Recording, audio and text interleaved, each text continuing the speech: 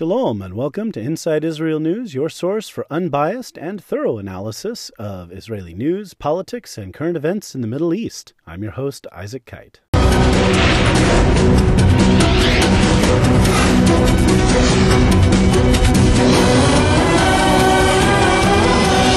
Inside Israel News is back. It's been an exciting week in news, so much going on.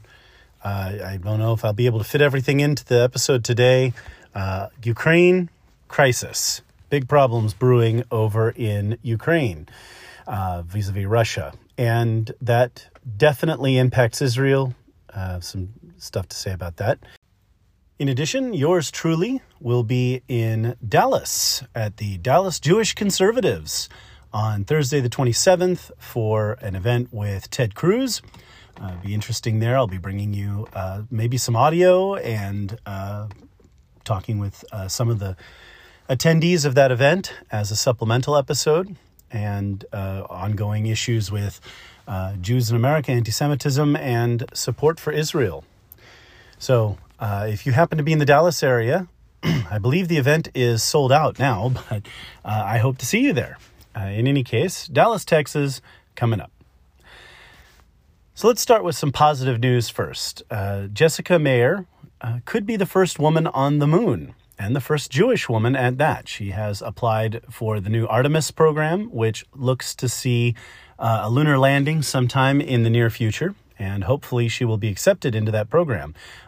She has already performed the all-female spacewalk mission, and hopefully will have an opportunity to be a part of that program. Obviously, there are a lot of factors in choosing astronauts to go to the moon, and we'll see what happens there. But hopefully, she'll make the program. The Artemis mission, the first of them anyway, will be the first lunar landing mission since Apollo 17.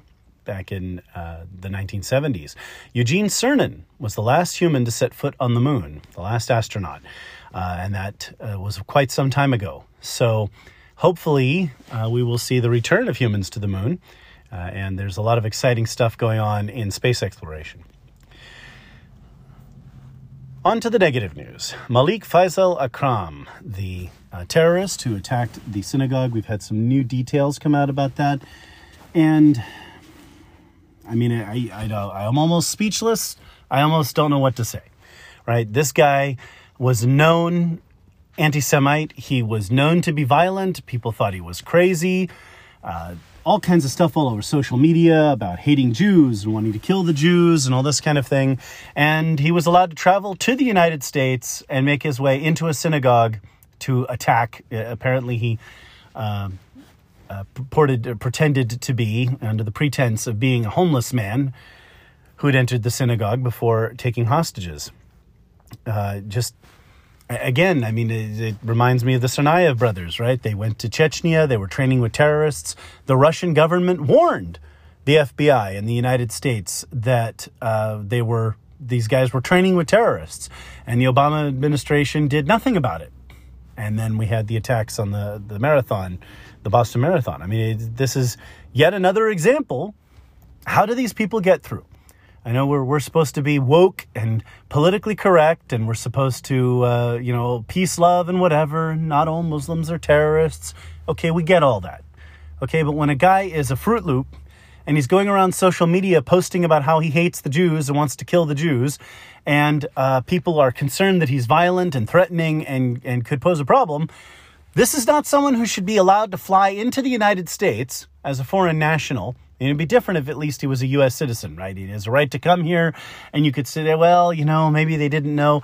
This guy came to the U.S. as a visitor and attacked Jews here in this country. I mean, it's asinine, and it's infuriating. And this is the problem we have all the time. We're taking refugees from Afghanistan, from all over the world, without vetting them. We don't know who's coming into the country. Could be Hamas agents, could be Hezbollah, could be Al-Qaeda. We bring in these people all the time. Our southern border is open and porous. Anyone could walk over. The Venezuelans for a while were training Iranian agents to blend in as Mexicans, right? If they learn Spanish and kind of merge in with a group of people, it can be very difficult The Spanish live in a country that was settled by Arabs, right? So there is a lot of similarity ethnically between Spaniards and Arabs. And so when the Spaniards came over here to the Americas and mixed in with native populations to create the mestizo and what we would traditionally think of as Mexican, Central American, South American peoples, they brought some of the Arab DNA with them. And therefore, it can be very difficult to spot an Arab or even a Persian mixed in with a group of Central or South American refugees, purported refugees, coming across the southern border. So they're coming right in and they're making themselves at home. And they're, we have this guy who flew into the U.S. Obviously, he did not come over the southern border, but that's just one example of how weak we are, how vulnerable we are. And he comes and attacks a synagogue. I'm sure if you're in my audience, you share my frustration. But how do we know we're safe? Right? I mean, we have Fruit Loops here in our own country, granted. And every now and then one of them goes off and attacks a synagogue. We had a number of synagogue attacks. But a lot of times it's terrorism, Islamic terrorism. And it took the FBI a while to figure out to call it that. Even Joe Biden was ahead of the FBI in calling this Islamic terrorism. So we found out as the SWAT team was entering the synagogue, the rabbi, we call Rav in Hebrew, the rabbi threw a chair at the terrorist and distracted him, and the hostages were able to escape on their own.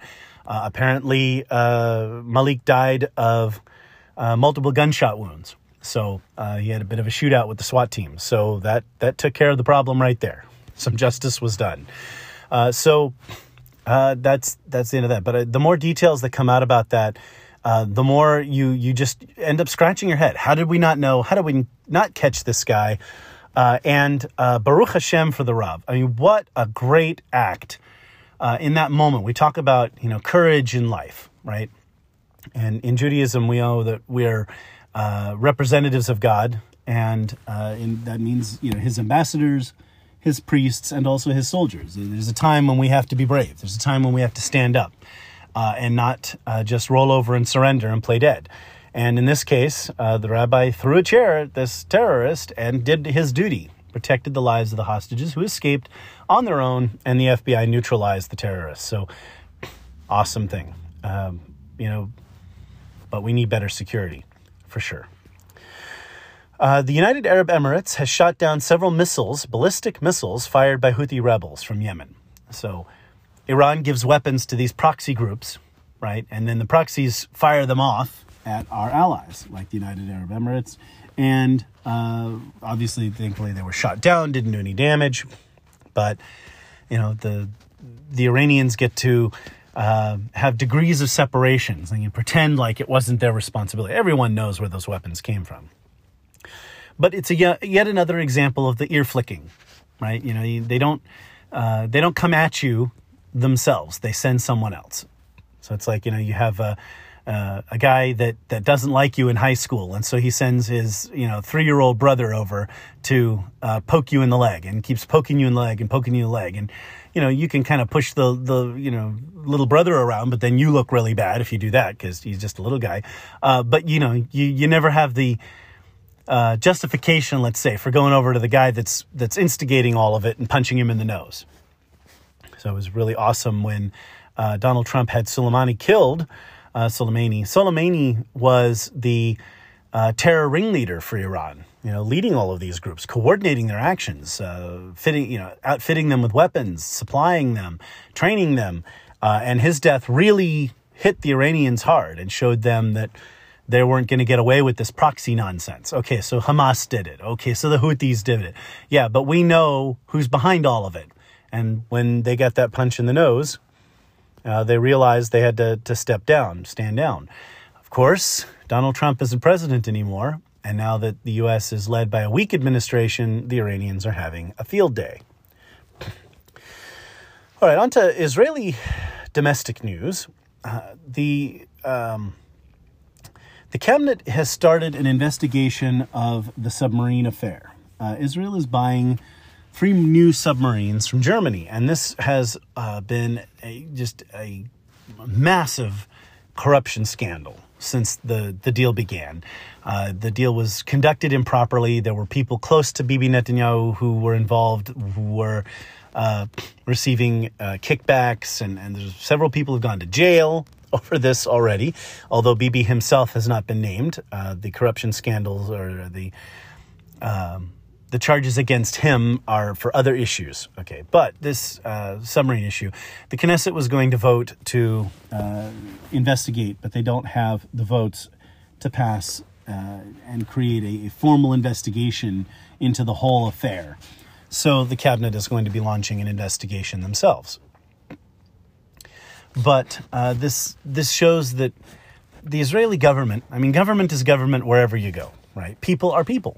And the Israeli government has some corrupt officials in it and some people who do dirty deals. This submarine deal is a good deal for Israel. It's the way in which it was conducted that has been the problem. So these deals are for a new class of submarines. Israel has 6 submarines. Well, they have 5 submarines now. They have 3 of the Dolphin class. They're an older boat. These are diesel boats. So a couple of things here. As a submariner myself, I'm familiar with the nomenclature. I have to take a step back to remember that other people are not. Submarines are referred to their crews ever so lovingly as boats. If you refer to a warship, a cruiser, a destroyer, an aircraft carrier as a boat, the surface fleet sailors will look at you funny. They were like, that is not a boat. That is a ship. Men and women sailing on ships, not boys and girls on boats.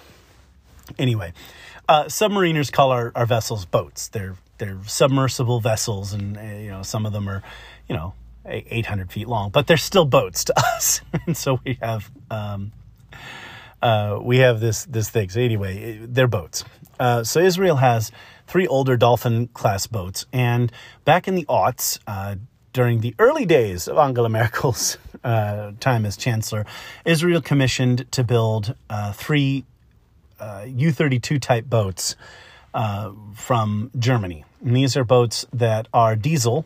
They're diesel electric, which means they're powered by an electric motor. A diesel engine runs while they're on the surface to provide power and charge batteries. And then when they're submerged, they run off their batteries.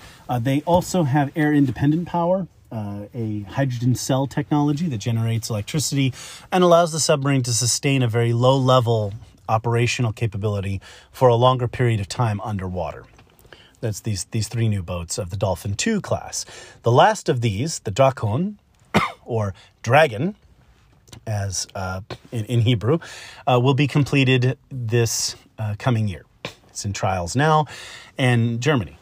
And to be delivered to Israel. Now, these submarines, these 3, have a surface-to-surface cruise missile launch capability. That is, they have 8 tubes, torpedo tubes, on the front of the ship.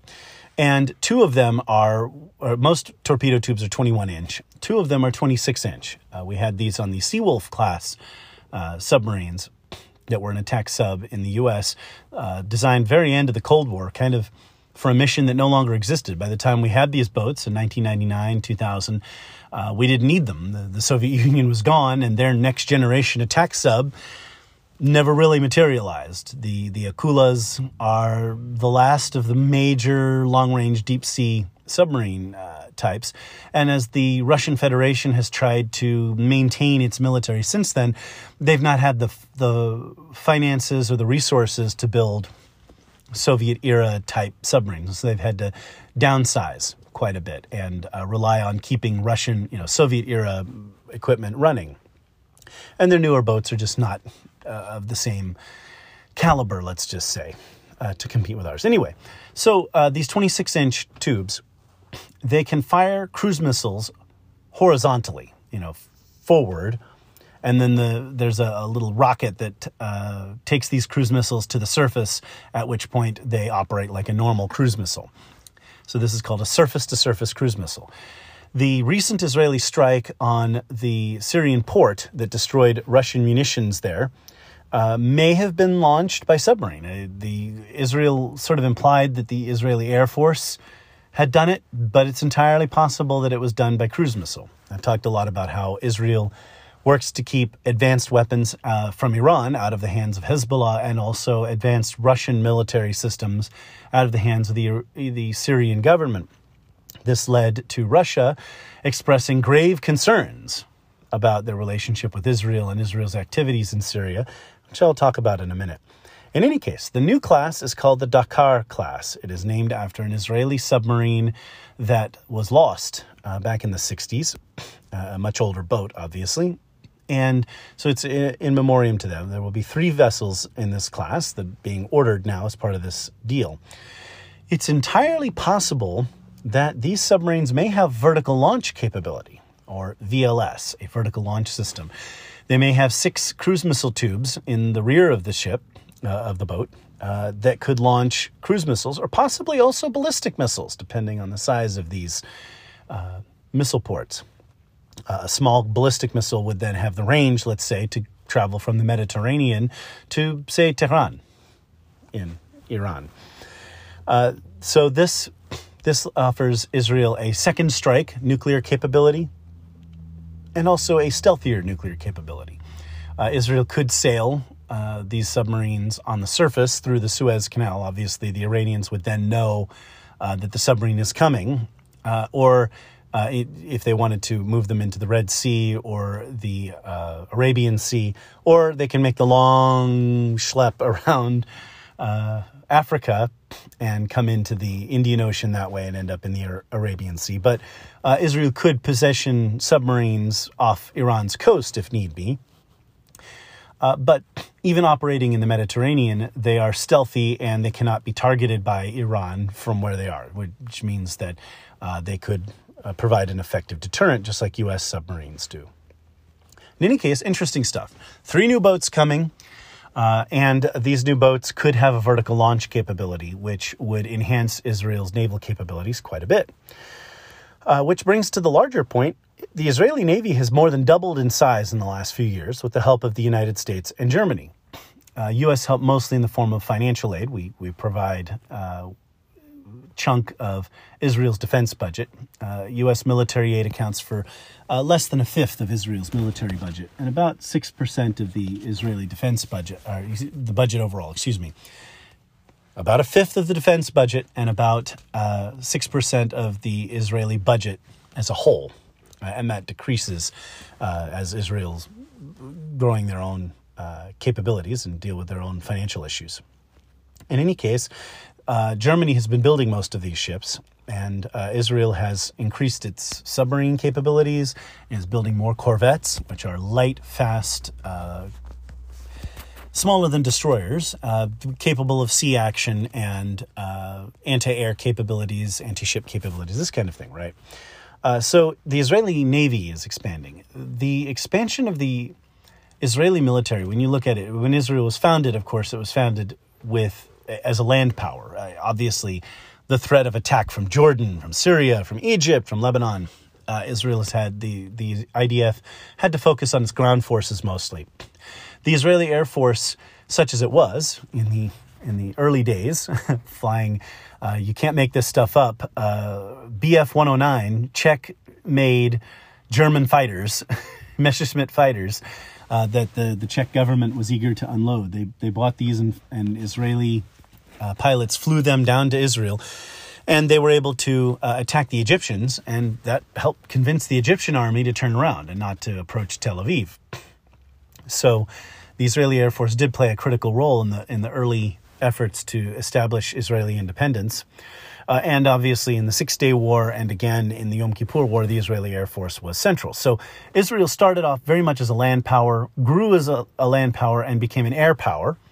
Now, as Israel is developing its offshore natural gas capabilities, they have a lot of natural gas in the Mediterranean, just offshore, which is very valuable to Israel in providing energy within Israel, but also exporting natural gas to Europe and other places, right? That is huge. And the ability to defend that is important. So the Israeli Navy has been growing. Naval power is a real sign of a country's ability to project force. Bibi Netanyahu talked of Israel becoming a world power. And some people laugh at that. Israel is becoming a world power. So the joke's on them, I guess.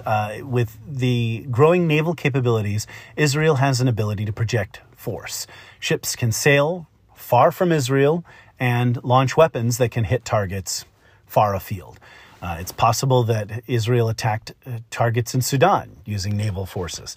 The Sudanese claim that no such attacks ever took place, but there are claims that it happened. In any case, the growth of the Israeli Navy shows you that Israel has really become a major power, and it is gaining all of the capabilities necessary to deter Iran. So then you think about, with the Israeli Air Force, Israeli ground forces, the Israeli Navy, as they grow in prominence, how that will relate to, say, helping Bahrain and the UAE, Israel's new allies, or even unfriendly but, sort of nominally, quietly allied countries, maybe, like Saudi Arabia, in defending themselves from Iran. That's huge. You add to that the Saudi Air Force, the Egyptian Air Force, and other allied, potentially, forces in the area, and you have a powerful deterrent to Iran, a powerful force that could stand up to Iran. It's slowly kind of coming together. But central to that is Israel, and Israel as a power. So the Israeli Navy is growing, and that is a very important thing, sign for the future. Obviously, as Israel's economy grows, and as Israel grows as an economic presence, it is the fastest growing economy in the developed world, their importance in the world will increase. And this is a sign of that. All right. Bibi Netanyahu's legal problems. There's been so much stuff going on this last week. I was hoping to get an episode out earlier. I'm kind of glad I waited because there's been a lot of headlines and people throwing out there, oh, we offered Bibi this deal and he rejected it. Oh, no, this deal and this kind of thing. I did discuss it a little bit in last week's episode. So Bibi Netanyahu has been engaged in plea bargain negotiations with the Attorney General. And his goal is, if he pleads guilty, to avoid saying there was serious wrongdoing and to avoid serious consequences. So there'd be no jail time and it would not prevent him from being involved in politics. That's what he's looking for, to avoid trial. Apparently, his attorneys do not believe that the charges will collapse or that he'll be acquitted, because they would not otherwise be negotiating for a plea deal, right? So again, going back to last year when I talked about the charges, they are somewhat circumstantial, and a lot of the witnesses are obviously biased against Bibi, but apparently his attorneys feel that the allegations are sticking. And so this goes beyond Bibi's failure in that he allowed these charges to... He allowed the perception that he could be corrupt, right? So first, there was the appearance of corruption. Now is the appearance of some guilt, some degree of guilt, that these deals actually happened, that there were some quid pro quos, or at the least that there's strong enough evidence of it in court, right? So this is a big problem for Bibi Netanyahu. This is not looking good for him. Meanwhile, millions of shekels have been raised by his supporters to defend him, and he remains the popular leader of the Likud party. So there's that. So one of the claims out there was that the Attorney General, that he offered Bibi a plea deal that would involve Bibi being out of politics for 2 years, and that he reneged because he claimed that this would allow Bibi to undermine democracy. We've heard a lot of this, undermining democracy. Like somehow the people of Israel electing Bibi to be in office would somehow undermine democracy. I'm going to have to work with me here. We're electing him, and that's undermining democracy somehow. The opposition government right now, he's in opposition. So his opponents now run the country. I don't know what undermines democracy about that. It sounds a lot like politics to me, the usual. But in any case, so now what's going on is negotiations have broken down. The current Attorney General's term ends in a few weeks, and so they're saying that the negotiations will have to resume after the new attorney general is appointed. And what's really kind of holding things up is Bibi is willing to plead guilty as long as he doesn't get any real prison sentence or any consequences from that. So apparently, all right, taking a step back just for a second here. I've talked about how Bibi's legal team must be concerned that there's enough evidence that he might be convicted. Okay, well then on the other side, and I mentioned this in last week's episode, from a prosecutor's point of view, the prosecutor, if they're convinced that they have a solid conviction, they're not going to pursue a plea deal, right? I mean, they might pursue a plea deal under certain circumstances if it just saves time, right? We're talking about a normal prosecution, right? You know, your case in your local town with your district attorney and that kind of thing, where they're dealing with somebody, they may say, hey, look, I've got a solid case. You're going away if I take this to trial, but I'll tell you what, we'll do this deal if you'll just plead guilty now and save us all the trouble. And so that happens. But in this case, this is a high profile case, being led by the state attorney, the attorney general, the chief prosecutor in the country, against the former prime minister and current leader of the opposition, right? An important figure. So if they felt they had a solid case, they would not be discussing the plea bargain. So there's a little bit of middle ground here. We're in that gray area. Maybe they could get a conviction on Bibi. Maybe they couldn't. Maybe they could get a conviction, but the sentence would be light. Maybe they don't get a conviction. It's kind of in that zone there. So from the prosecutor's point of view, they're trying to get some admission of guilt, and they're still trying to get Bibi out of politics. That's the point I'm trying to drive at here. The whole point of these cases of charging Bibi, whether or not he did it, he first of all allowed the perception to exist that he was corrupt, right? And second, given that perception, there was evidence found, right? Okay, so now there's this plea bargain negotiation, and what the prosecutors are looking for is a declaration of moral turpitude, or a finding of moral turpitude, either agreed to in the plea deal or found by the judges, which would prevent Bibi from running for office for 7 years, right? That's what the prosecutors are looking for. That's what Bibi's opponents are looking for. That's what the political establishment is looking for. They want Bibi gone, right? Bibi obviously does not want that. He and his attorneys are trying to avoid any claim of moral turpitude. So what they're trying to do is plead guilty and then turn around and politically and just say, these were all politically charged trials or whatever, and I just made it go away. I just pled guilty to make it all go away, right? And meanwhile, the attorney general, the prosecutor, are trying to get him. I don't know how this is going to play out, honestly. The next attorney general is going to have to negotiate, and who knows, maybe they'll end up going to trial. This is just an interesting place for this to be. If Bibi were as innocent as he purported to be, if he was as innocent as he claimed, it would have been difficult to put these cases together in the first place. It would have been difficult to start trial on these cases, and there would be no need to be discussing a plea deal, right? There would be talks of dropping the charges, right? If things were as Bibi said they were, right? This is fair analysis here at Inside Israel News. I've said before I was a Bibi supporter in the past, and right now I prefer the change block government go full term. So my opinions being out there, I think Bibi should quit. I think he should be done. That being said, I know there are a lot of Bibi fans out there still, and being fair, again, why we're here doesn't quite, the place we're in right now doesn't quite fit with Bibi's version of events. Okay, so I just want to make that point without putting too fine a point on it. If Bibi's version of the story were the case, we wouldn't be talking about plea bargains. The cases would all be crumbling in court, and they'd be talking about trying to get the prosecutor, the attorney general, to drop the charges.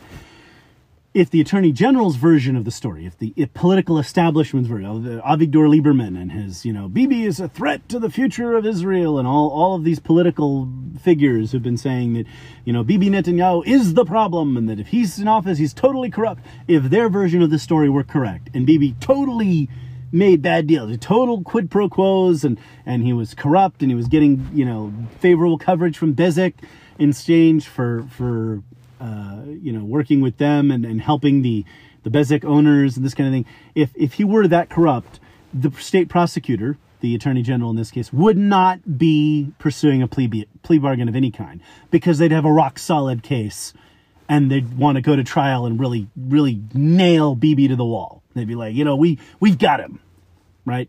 So here we are, right? The prosecutors, the political establishment, the cases are kind of weak.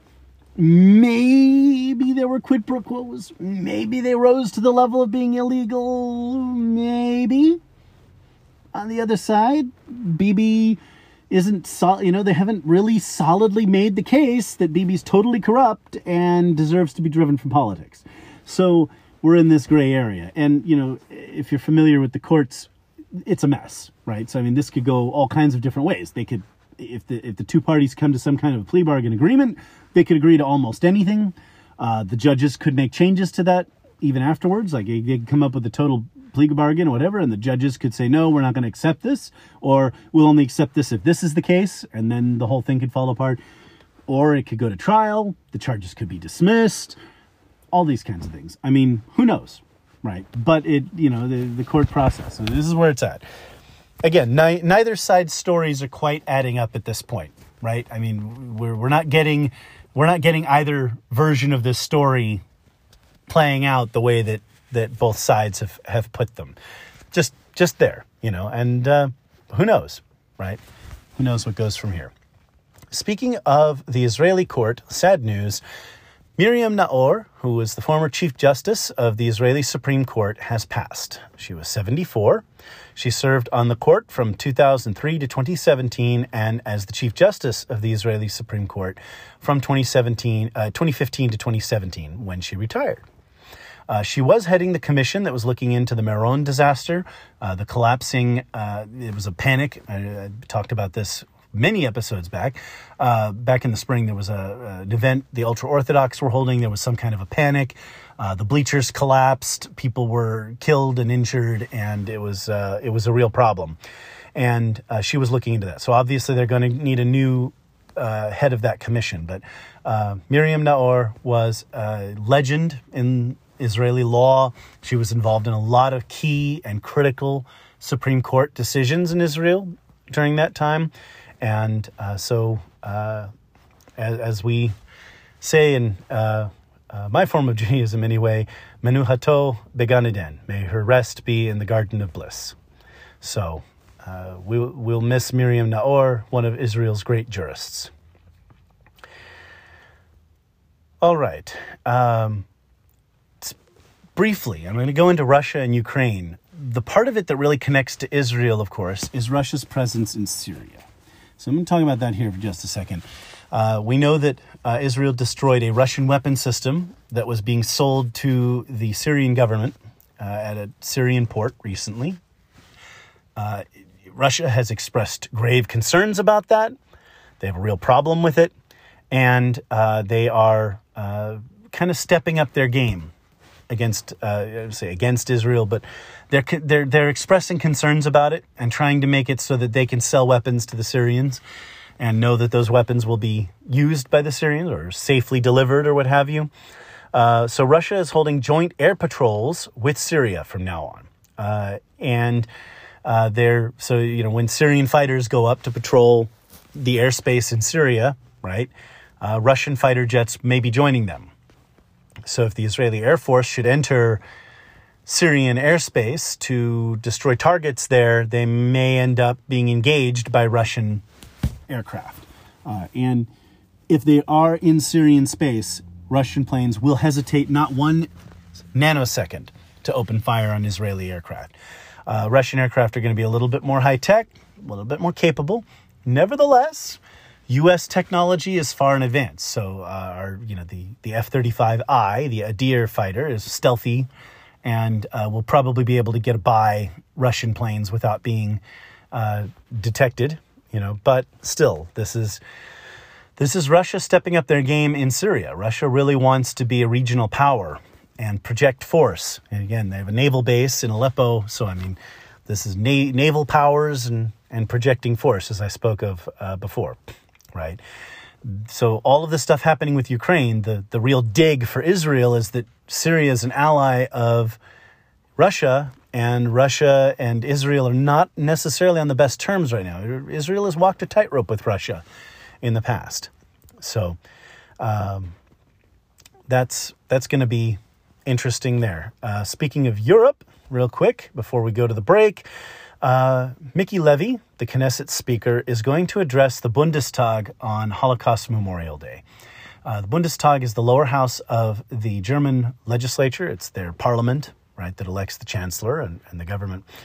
And they're going to be talking, Miki Levy is going to talk to the German parliament about the Holocaust. So that's a great symbol there of an Israeli political figure addressing the German parliament about the Holocaust. And it's just going to be an incredible moment. The new Traffic Light Coalition, of course, they're being center-left, will be eager to receive that message. And I'll be talking a little bit more about German politics as I talk about Russia and the regional issues there. So that's going to be an incredible moment in history, and it'll be a video of that available at some point. I will put up on the Facebook page so you can find it there. There was an attack recently on Palestinians and pro-Palestinian activists by Jewish extremists, and this attack has been universally condemned by Jews, Jewish groups. Obviously, there are some on the extreme who support these kinds of things, but we oppose this. I have condemned it. This is not an appropriate way to engage in dealing with issues with the Palestinians.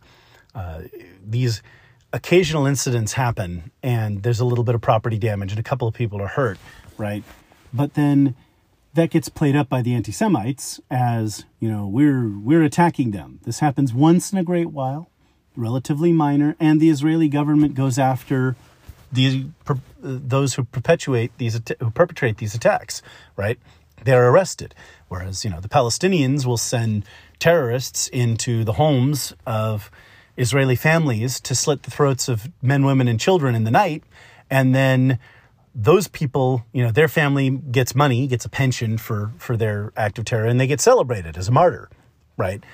There is no moral comparison here, okay? But at the same time, it's not good that there's violence by Jewish extremists against the Palestinians. Minister of Public Security Omar Bar-Lev, who is the Labour Party, has called this organized terrorism. Right, so we have from the Israeli left a condemnation in very terse and strong language. Right, he's not mincing words here. He's calling it terrorism when Jewish extremists attack Jewish and Arab activists who are on the pro-Palestinian side. Not okay to attack people. And Omar Bar-Lev is, you know, involved in the government. Labour Party is a member of the government and the governing coalition. He's making a powerful statement right there. So there's, again, speaking of moral comparison, right, when Palestinians engage in acts of terror, they're celebrated by Palestinian leaders and regaled as heroes. Right. Meanwhile, in Israel, they're called terrorists. When Jews do this, we call it terrorism. Shin Bet, which is Israel's internal security service, they're investigating the Negev violence, the recent violence in the Negev, the riots by Bedouins against law enforcement and Israeli government offices and such. The Bedouins are concerned about reforestation efforts, so I'm going to come back to that in just a second. But 16 Bedouins have been indicted now for charges. They're being charged under the by law enforcement because of these riots. So, you know, the Bedouins themselves, a young Bedouin man himself, told me that Israel is the only place for the Bedouins. You know, it's the best because when incidents like this happen in, say, Jordan and Egypt, those governments just go out and kill people. They find the nearest Bedouins and they kill them. And they don't care who actually perpetrated what. Meanwhile, the Israelis, when these things happen, they go looking for individual people who committed acts of violence and arrest them for the violent acts that they committed. So we have that. Now, the larger reforestation question I talked about a little bit last episode is the whole region used to be a forest, used to be very forested. Not as much in the Negev region as in other places, but the mountain range, certainly where Jerusalem is located, the Shomron, Yehuda, that area was certainly forested. And you can read about that in the biblical books from that period. This was a very heavily forested area. But when the Ottoman Turks lost a battle with the Spanish, their navy was sunk, and they deforested the whole region in order to build a new navy in a hurry. So it's been a dry, arid desert since then, and now that Jews have returned, we're trying to reforest it. However, the Bedouins are concerned because this means that they are largely nomadic people. When there are trees, like they don't go in the forests, right? They live out in the open range. So when there are forests and trees growing and whatever, it basically displaces them. And they're living in a number of illegal communities. You might say settlements, international communities. Any Jewish community is a settlement if it's over a certain line. Well, anyway, these Bedouin communities or settlements out in the Negev are largely illegal. They move around a lot. They're nomadic, and they don't necessarily live a settled lifestyle. Israel has been trying to urbanize them a little bit, get them to form into smaller communities and that kind of thing,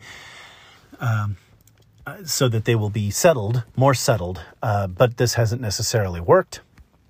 And the Bedouins rioted. Well, this is an issue because Mansour Abbas, who leads the Ra'am party, holds 4 votes in the Knesset, and he is involved in the government, and he said that he won't support the government if they don't find some solution to this reforestation issue. So political talks are still ongoing, no news, no settlement yet, just that those who committed acts of violence have been arrested and indicted for their violent acts. Shin Bet is investigating a couple of these acts as terrorist acts because they were just a little too targeted and not just random violence in political protest. Rioting is not okay. All right. So there's that. So that's basically the news. Little side here about the Omicron variant and the Wuhan virus. We're getting a lot of talk in Israel about it peaking, that they think this is the maximum number of cases and hospitalizations they're going to see. And there is talk of kind of getting back to normal, that the crisis has run its course. And we're starting to get that too from the CEO of Pfizer and several board members publicly stating that things can return to normal now. We can end the mask mandates and the vaccine mandates and natural immunity and all of this. And all together, the crisis is over and it's okay. We can go back to life as normal, little bit by little bit. The new normal, if you want to call it that. In any case, there are starting to be calls to put a stop to all this, all these lockdowns and what have you. Been argued by a lot of people for a long time that these have done nothing about the virus, while at the same time exacerbating mental health problems. We've had the highest suicide rates and the highest drug overdose rates in history. People engaging in suicidally reckless behavior and committing suicide. Healthy people, teenagers, right, are committing suicide because they're socially isolated and they're in these lockdown situations. So this is certainly a problem. Can't wait to see all of this stuff go away and people get back to normal. But it is interesting to see that. One wonders, and I just have to make a political point, domestic American politics. During the BLM riots in the summer, the media maintained this narrative that there was no violence. These were mostly peaceful protests, and the claims that they were violent were white supremacist claims, and people on the Trump side, the pro-Trump Republican side, were just making it up, right? But people aren't that stupid, and people began to figure out that there really were riots. There was a lot of violence. People were being killed 24 people died, including an 8-year-old girl in Georgia, right? Sadly, it's a terrible thing. Most of these 24 people were African American. And this started to impact the polls. They started to see, Joe Biden was hurting in the polls because of it. Well, all of a sudden, there was a shift in the narrative. All of a sudden, the media admitted that there were riots. These mostly peaceful protests suddenly became riots. And now it was all Donald Trump's fault. Right? So this immediate shift. They're happy to rub egg on their face. And, they will condescend themselves within a second without flinching, without batting an eye. They just, bam, just pivot. Oh, no, they're riots and they're Donald Trump's fault. And you see this kind of thing happen in the media. Well, it seems now that the election bill has failed. The rig every election bill has failed. And the Build Back Bolshevik, or quote unquote, Build Back Better bill, has failed in the Senate thanks to a couple of Democrats who wisely want to have some, at least, possibility that they may be reelected in the future. They are opposing this extreme agenda because those things are happening.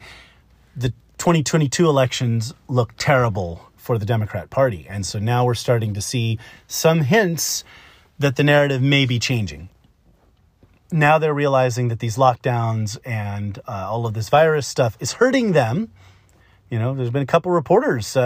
Recently, a reporter asked Vice President Kamala Harris, why haven't you guys beaten the virus? You said you were going to beat the virus, right? And she just laughed, cackled. What else are you going to say? I mean, it's not like they have answers for these things.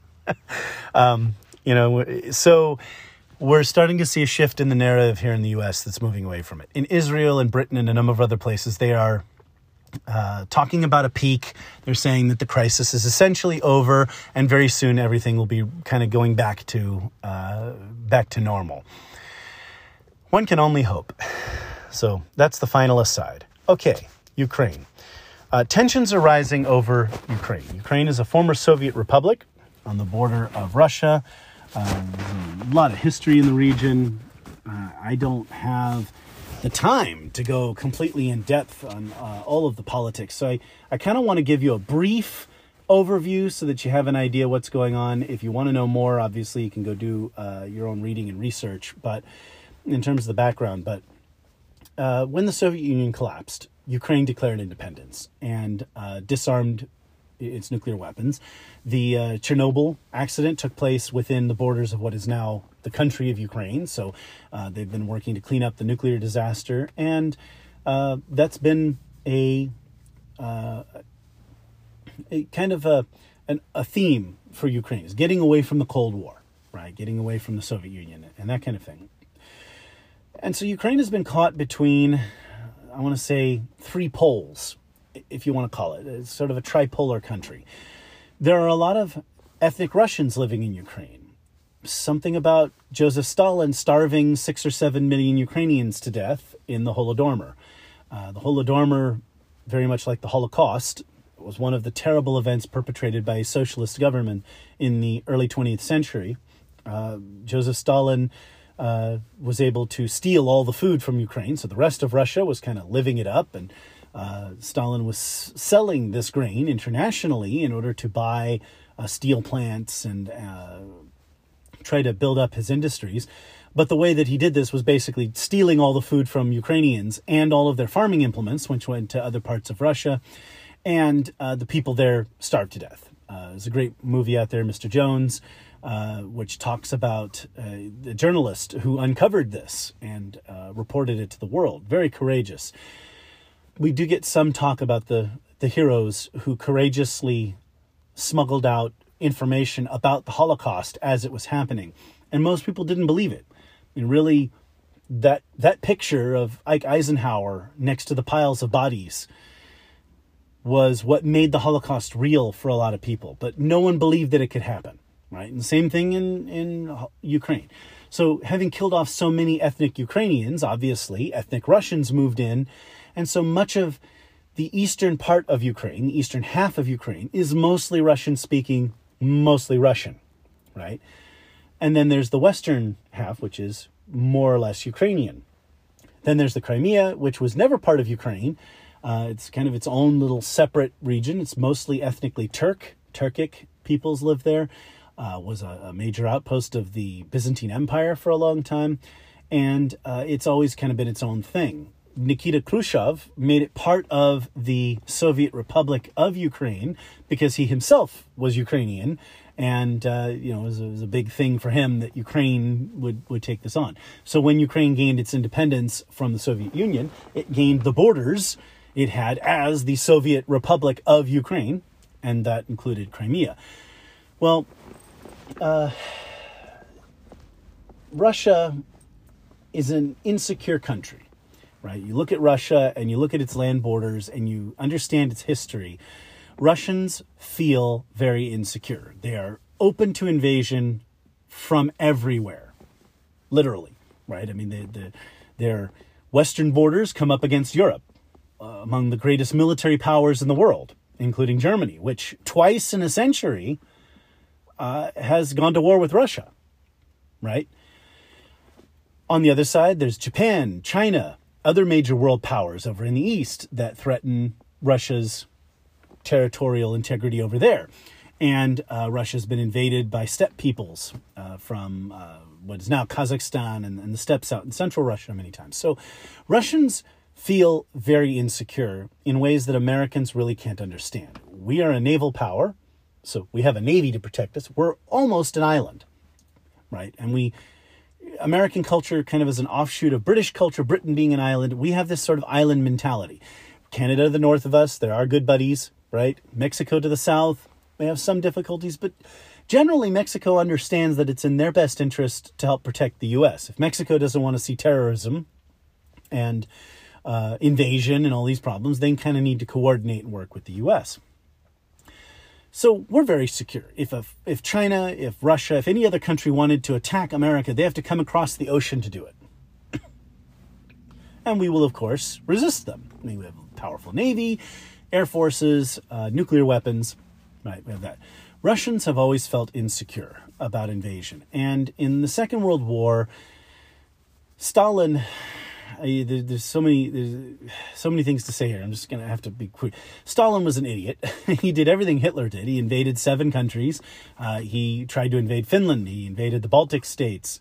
He invaded Tanutuva, a little country on the border of China. He attacked Japan. He played all these sort of military games trying to expand the Soviet Union. And in so doing, in his invading Romania and kind of pushing there, jeopardized Germany's oil supply. And Hitler, the other crazy socialist dictator in Europe, decided he would invade the Soviet Union. And so the surprise attack, of course, nearly defeated the Soviet Union. Right? So there were German troops now, all of a sudden, just in the blink of an eye, in Moscow. Right? Now, these German troops had to come from halfway through Poland at the time, what is basically now Poland's eastern border, right? So if you look at a map of Russia and you think, German troops had to come from there, from the modern, not quite the modern borders of Romania, but basically from that point to invade Russia. And in invading Russia, it took them, months to get to the outskirts of Moscow. They expected Russia to be a pushover. Turns out the Red Army was a little tougher than they thought, and Russian tanks were a little bit tougher than the Germans thought. And then the winter came on before they expected to win before winter set in. And of course, the Germans weren't prepared for the winter, and the Russian winters are infamous. So the Russians feel very insecure about invasion, right? Moscow, the capital of Russia, is less than 500 kilometers from the Ukrainian border. So to Russia, the possibility of Ukraine joining, say, the North Atlantic Treaty Organization, NATO, right, becoming a U.S. ally, joining the European Union, being part of political and military alliances with Russia's enemies, historical enemies, or other powers in general, it's like a knife at their throat. Right? And I'm not saying this to justify Vladimir Putin. I'm not saying this to justify Russia. I want you as my listeners to understand the cultural context. I spent a lot of time explaining the Iranian mindset, explaining the Arab mindset. Well, here's the Russian mindset. they feel the knife's edge cutting at their throat from Ukraine. I wrote an article back in 2012 called "To Encircle the Russian Bear," and in it, I've long been an opponent of the existence of NATO. So even since I was a teenager in the late 90s, I remember writing a letter to my congressman saying, "Why does NATO still exist? Why is it expanding? When are we going to dissolve it?" Right? The Cold War is over. NATO was a Cold War instrument, right? We needed it for the Cold War. That was the argument. Cold War's over. We don't need it anymore, right? When is it going away? Obviously, it has not. But NATO expansion agitated against the Russians. The Russians began to feel insecure again. And that's why Boris Yeltsin was looking for a strong leader to succeed him. And basically his big, flip the bird to the West was Vladimir Putin, who succeeded him as president in 2000. And Putin has been a strong nationalist leader who has driven a nationalistic Russian patriotic movement, sort of a return to Orthodox Christianity a little bit, to the extent that it supports his agenda. So like Russian, traditional Russian values to the degree that they support Putin, right? If let's just say if being Orthodox Christian suddenly kind of leaned against Vladimir Putin, let's just say that its resurgence might find itself quelled a little bit. That people might cool to it a little bit. In any case, he's been pushing this agenda to strengthen Russia. And NATO has been playing games. They admitted Ukraine to the organization, sort of pre-NATO members. The European Union has talked of admitting Ukraine. As long as the European Union is purely political, that's sort of 6 of one, half a dozen of the other, except that means Ukraine trading more with the West as opposed to with Russia, right? Russia kind of sees Ukraine as its satellite. And this is, again, knife at the throat, okay, from the Russian perspective. Like they can feel the blade against their skin, right? It's shaving hair off of their throat in their mindset. Well, in 2014, President Yushchenko, who was the Russian-backed president of Ukraine, and his regime kind of leading an effort, I want to say it was unpopular, but, he was very pro-Putin, and he was seen as Putin's puppet in Kiev. Well, there was what they call the Orange Revolution, or what have you. They threw him out of office. There were a lot of protests, and he fled the country. And that led to the rise, ultimately, of Alexander Tuchinov, who is president of Ukraine for a while, and then Petro Poroshenko, who was president until 2019. Basically, anti-Russian presidents, pro-EU, pro-Western, for the most part. Well, Putin was going to respond right away. As soon as Yushchenko left the country, I remember posting on Facebook, on my personal Facebook page, that we need to prepare for a Russian invasion of Ukraine, that we need to start becoming accustomed to terms like Russian-occupied Ukraine or Russian-occupied Eastern Ukraine or things like that, because Putin was not going to allow this to stand. And I want to say within 24 hours of my post, there was a news story about uniformed men with no national insignia on their shoulders at the airport in Crimea, that there were military officers, the army officers, basically soldiers, had invaded the airport in Ukraine, taken it over, but they weren't wearing any country badges. Right? No one could tell exactly what country they were coming from, but they were speaking Russian. A surprise. So I called it, and Russia took the Crimea. The Crimea since then voted in referendum to be with Russia. A lot of the Turkic Crimeans don't feel a closeness with Ukraine, and they are actually rather happy to be out of Ukraine. But should they be part of Russia, that's not necessarily clear there either. So back to the point I made about the tripolar Ukraine.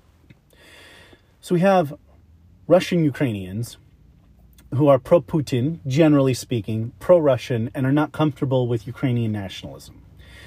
We have westernized, I want to say left-leaning Ukrainians. Let's call it the peace, love liberals.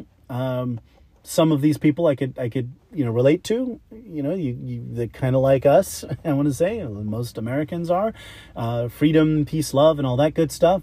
And they want a Ukraine that is independent of Russia, that could potentially become an EU member, and not necessarily into the whole NATO alliance or anything like that, but being closer with Europe, right? And then we have Ukrainian nationalists. And I've talked a little bit about, I said, can we give Poland a break in a past episode? I can only give Ukraine so much of a break in this case, because Ukrainian nationalists are very anti-Semitic. They are totalitarian in a lot of cases. They have moderates, but for the most part, we're talking about a core of people who are just hardcore Ukrainian. And these nationalists are no one's friends, right? So they justify, if you will. The Russians use these kooks to justify their intervention. Well, Putin did not invade Ukraine directly. Instead, he destabilized it. So during Poroshenko's presidency in Ukraine, Putin basically funded and supported Ukrainian rebels. I'm saying, if you could see, I get quotation marks in the air here as I'm talking to you. Ukrainian Russian rebels inside the Ukraine, right? These were Russian soldiers, a lot of them, who just took off their uniforms and walked into Ukraine, and now they are Ukrainian rebels, Russian-backed Ukrainian rebels. They're not Russian soldiers. Definitely not. There would not be a Russian soldier found among them. They are in civilian clothes or, otherwise in paramilitary uniforms as Ukrainian rebels. Definitely not Russian army soldiers. Definitely not answering to Putin, right? Sure, we believe that. In any case, they've destabilized the country and they've kept a civil war going there for quite some time. So Putin's strategy up to this point has been, if I can't have it, no one can, right? If Ukraine is not mine, it will not be yours either. And so he's just kept it in this chaotic, destabilized position. But it creates the perfect excuse, because it's chaotic, that Putin could, at any time that he likes, send his forces into Ukraine to restore order. It's not an invasion. We're just restoring order. And in order to maintain that order, we'll have to leave large numbers of Russian military forces in Ukraine, right? So this is the situation that we're dealing with now. As long as Donald Trump was president, the situation was quiet, right? Vladimir Putin is no fool. He's no idiot. He knows that if he were to rattle Donald Trump's cage, so to speak, that Donald Trump would respond accordingly, and it would not be good for Russia, right? But now they're in a very unique position. A weak U.S. administration, absolutely incapable of doing anything against Russia, not going to stand up to Russia. A lot of us were wondering, what were those payments of millions of dollars to Hunter Biden for? What did Russia expect to get in return? And now we're finding out, right? The U.S. government, the Biden administration, has called on American citizens to leave Ukraine, and they have said there will be no evacuations. So in Afghanistan, we had the travesty of tens of thousands of people dying because U.S. forces just walked away. We had 11 Marines die at the last minute, but we just walked away. There were barely any evacuations, barely any attempt to get our people out, U.S. citizens, American allies, and a lot of people died. In this case, there will be none. If Russia invades Ukraine, it's theirs. Germany, Angela Merkel, as I mentioned before, has been slowly kind of warming to Putin, and they made a new gas deal. And so Germany is keen to sit this one out, not interested in getting involved here. A German admiral was recently caught praising Vladimir Putin and saying that Germany would not intervene.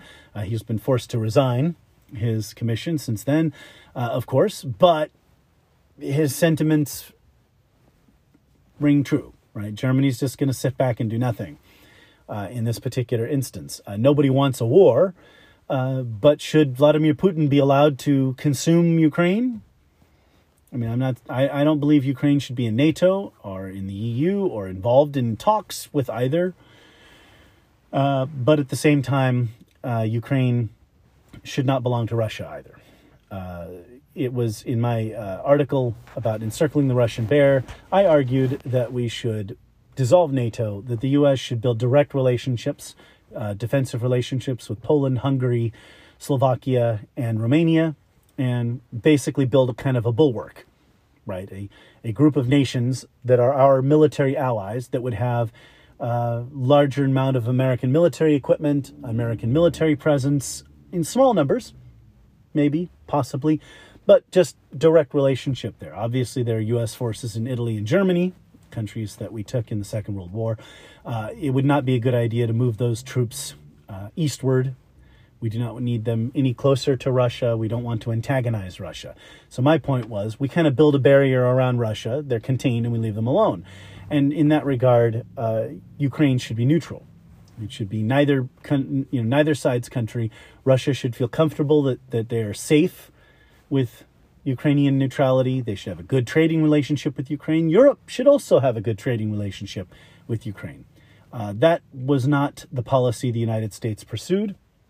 And as a result, we're quite possibly going to see an invasion of Ukraine by Russia. At the very least, there's some very serious saber rattling.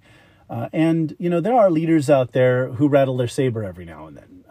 Kim Jong-un, as Donald Trump called famously Rocket Man, right?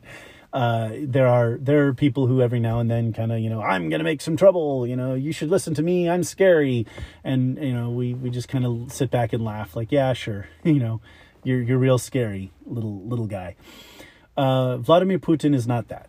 Vladimir Putin is the real deal. Is the real Russian bear here. And he, in order to maintain power, must project an air of strength and masculinity and toughness. Ergo, the pictures of him riding horseback, topless, bare-chested and being tough and manly and Russian, right? He does that for a reason. And if he allows Ukraine to slip out of Russia's sphere, that will indicate weakness. And those protests that drove Yushchenko out of Kyiv will make their way to Moscow.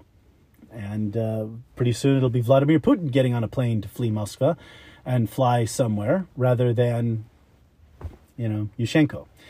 So Putin is heading all of that off, and he's going to take back Ukraine right now.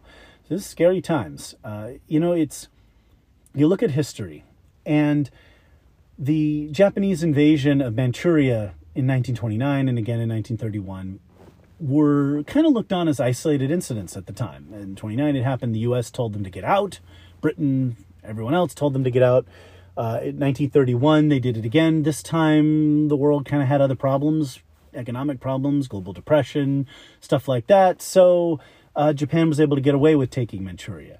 The Marco Polo Bridge incident that in Beijing that led to the Sino-Japanese War is really, those are really the first shots of World War II in the essence that to the degree that the Pacific War was related to World War II, right? So a lot of Europeans, Tony Judt and other great intellectuals have pointed out that basically from after the rise of Germany, from the point at which the Franco-Prussian War ends in 1871, we have this sort of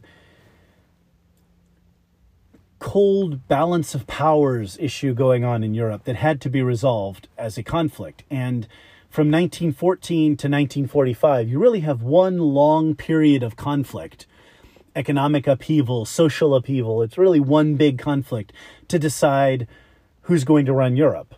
And after that, the U.S. rebuilt Western Germany and then allowed Germany to reunite. So basically, Germany ends up winning that. The European Union is now the German Empire. To a large extent. And that is, the balance of power in Europe.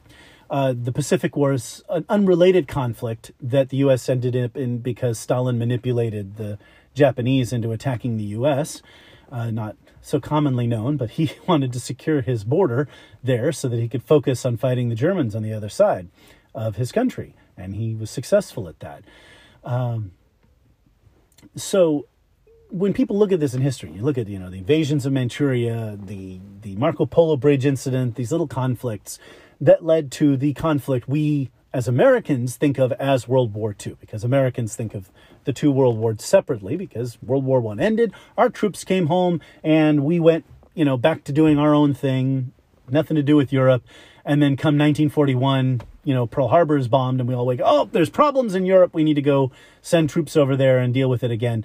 You see, to Americans, we can imagine that they're two separate conflicts, because for us, the events in Europe only attracted our attention for those two periods, 1914 to 1918, and then 41 to 45, right?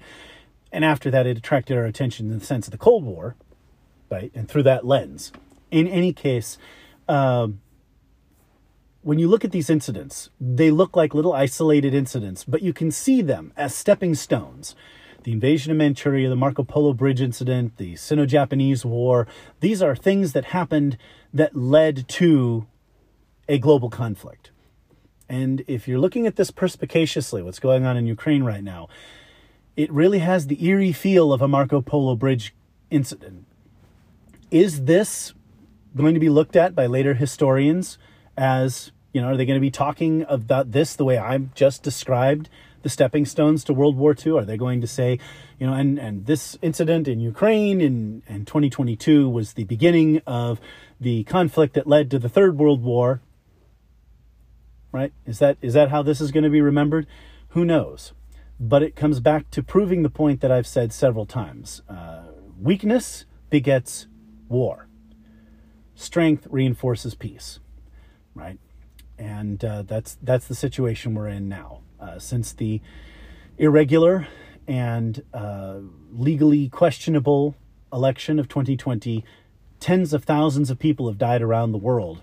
In addition to the people who have died in lockdowns here in the U.S., we've had deaths in Afghanistan and now in Ukraine, because the United States is weak, because we have internal conflicts, because we have problems. Look through history, the Romans are keeping, we have Pax Romana, and everything's good throughout the empire. And then the Romans start fighting each other, and everything goes to pot. Right, all of a sudden there's rebellions in Germany and Judea, and everybody's rising up against the Romans. And then the Romans figure out their problems. They get back on the same page. Okay, we're going to have Vespasian as emperor, and now all of a sudden we're going to go put down the Germans and go put down the Jews, and now we'll reestablish order in the empire. Right now, America's in the midst of dealing with our own problems right here in our own country, and as a result, the world is kind of going to hell in a handbasket, isn't it? And that's the sad truth. I wish I had better news to tell you. Let's hope and pray that there is no conflict in Ukraine, that Vladimir Putin listens to the better angels of his nature, to quote Abraham Lincoln, and peace prevails. But I would rather not have to pray for Vladimir Putin to be a good man, for a dictator and a brute. I would rather not have to pray that he has a moment of conscience. I would rather rely on the strength of our position, that the bad guys are cowed and would not dare to attack anyone. And so I'll close with a quick story. I happened to go to the Reagan Library in California one day back in the late 2000s, and I didn't realize this, but it happened that particular day, I had no idea, the president of Poland had come to the Reagan Library to bestow honorary citizenship on Ronald Reagan. The reason being that Poland had already given Reagan their highest award that they can give to any non-Polish citizen for helping Poland, because he stood up for the Poles during the Cold War. He singled out and called solidarity by name and said, called on the Soviets to let the Polish people be free. So they really celebrate Ronald Reagan over there. He's a big hero in Poland. So the Polish president was bestowing posthumously Polish citizenship on Ronald Reagan so that he could receive their highest order, the highest award that the Polish government can hand out. And so Nancy Reagan was there, and all of the members were there. Ed Meese and all of them. They were all. It was a great moment in history, and I'm grateful to have been a part of it. Listening to the Polish president's speech, though, he made a point that really stuck with me, that I think I'm going to share with you now.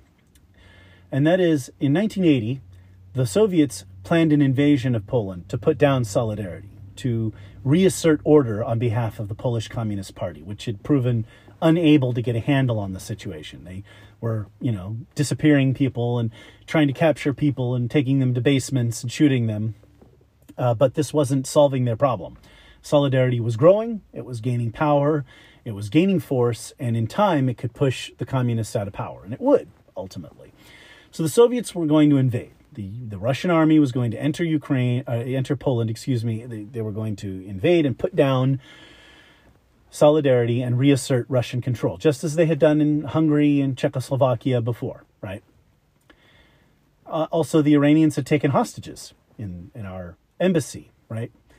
In November 1980, Ronald Reagan was elected president. And we know that we have this sort of weird 3-month period from November when the election takes place to January 20th when the president takes office. And in that time, in those 2 months, 2.5 months there, the Soviet Union called off their invasion of Poland, and the Iranians agreed to release the hostages as soon as Ronald Reagan took office. And this happened during that time because both parties knew that Ronald Reagan was strong, that he was tough, that unlike Jimmy Carter, he would make a tough and competent response to their actions, that tough times were coming. That strength saved how many lives? All of the hostages that the Iranians gave up, and how many Poles? We will never know. I mean, Baruch Hashem, thank God, we will never know how many Poles might have been killed by the Russians invading Poland to put down Solidarity in 1981. Right? Because the invasion never happened. Because Ronald Reagan was elected president, before he'd even taken the oath of office, before he put his hand on the Bible and said, "I solemnly swear," the Russians had called off the invasion. Strength begets peace. Weakness begets war.